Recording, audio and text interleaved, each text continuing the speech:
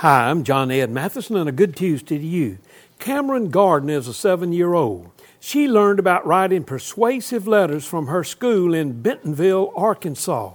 She was frustrated because the pockets in her pants that came from Old Navy were sewn shut, depriving her of places to keep interesting rocks.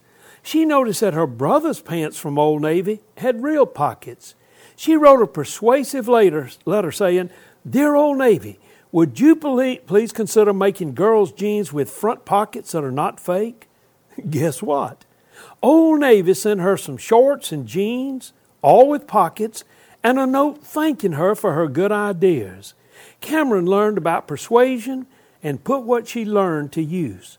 She said she liked the new clothes, but she especially liked the pockets. How do you need to use your persuasive talents today?